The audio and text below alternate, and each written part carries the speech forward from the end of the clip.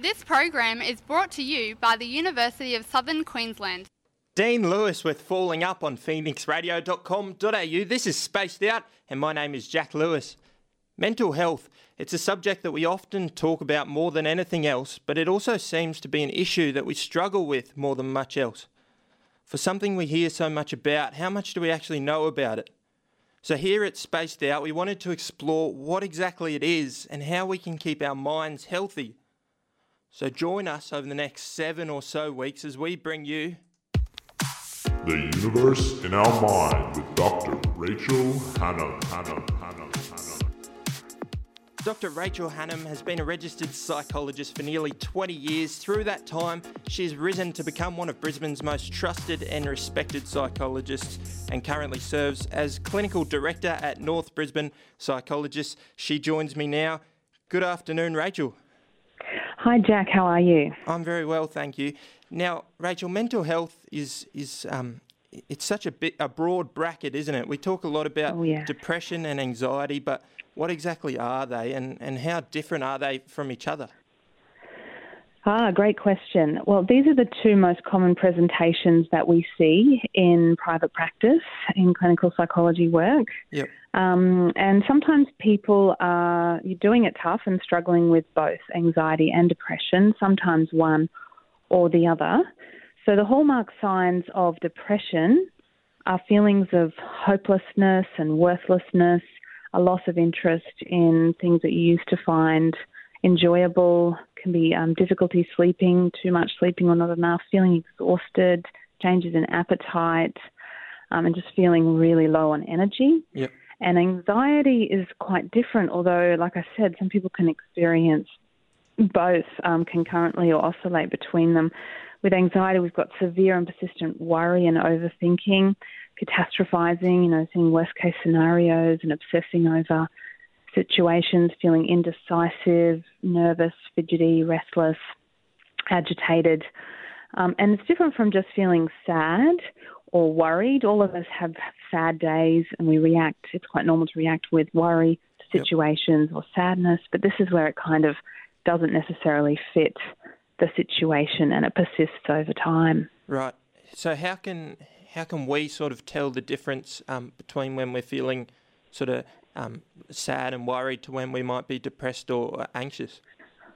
Yeah, well, often people aren't sure at first. Am I just sad? Is there a reason I'm sad? Oh, yeah, I had a breakup or my dog died, or I'm worried because I've got exams and I'm thinking, I might not pass all of my subjects.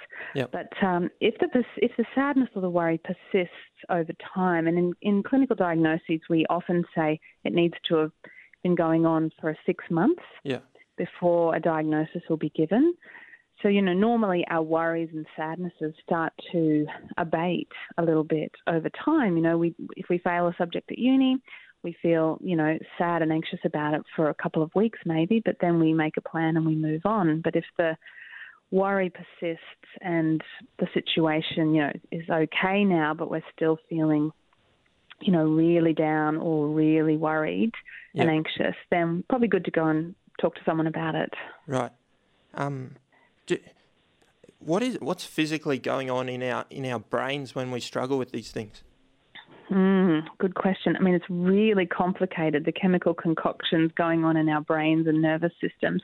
Two of the main players, which most people have heard of, are adrenaline, cortisol, and these are actually just two of about 50 or 60, I can't remember, stress hormones that are secreted by our adrenal glands, which sit on top of our kidneys.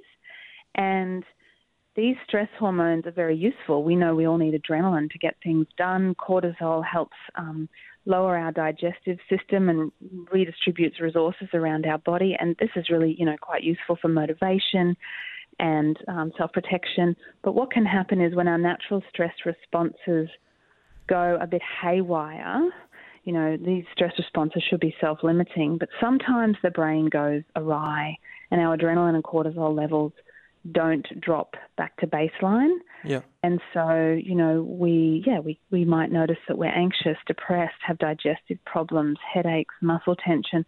There's all sorts of ways in which too much adrenaline and cortisol can manifest as symptoms in our body.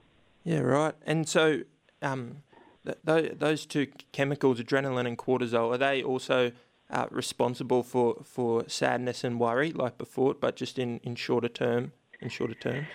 Yeah, I mean, it's a pretty complicated sort of a chemical formula that goes on. Yeah. But generally speaking, people with high anxiety have high levels of adrenaline in their system. And if we have too much cortisol over time, we can end up in sort of shame, which is feelings of worthlessness and depression. So, yeah, they do tend to be associated with anxiety and depression differently in that sense. Yep. You mentioned at the start that depression and anxiety are the two sort of major presentations that you see when people have mental health struggles. Are there others which we should be aware of? Yeah, they are the two main ones. Sometimes we meet clients who are struggling with bipolar disorder symptoms. They might be high-functioning human beings holding down jobs, looking after kids, but they tend to oscillate between high levels of anxiety and mania and then back to sort of low energy and depression. So bipolar is another thing that we see. And then we see what's more considered developmental issues, not mental illnesses, such as ADHD and ASD, quite common presentations for psychologists. But people with those neurodevelopmental issues often experience anxiety and depression as a result of, finding life just a bit harder to do and society a bit harder to fit into. Yeah. For people struggling with this, is there hope, and what can we actually do to treat mental health struggles, and maybe specifically what does research say is the most efficient or most effective? Yeah, absolutely. I mean, I've had clients tell me that they think I've saved their lives.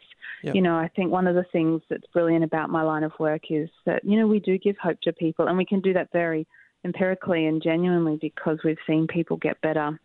As well as psychotherapy, which can be very useful to help uncover an understanding of your own mind and strategies for changing your thinking style and making a plan for how you're going to, change aspects of your lifestyle. Some of the things that people can do and already do for their mental health are things like exercise.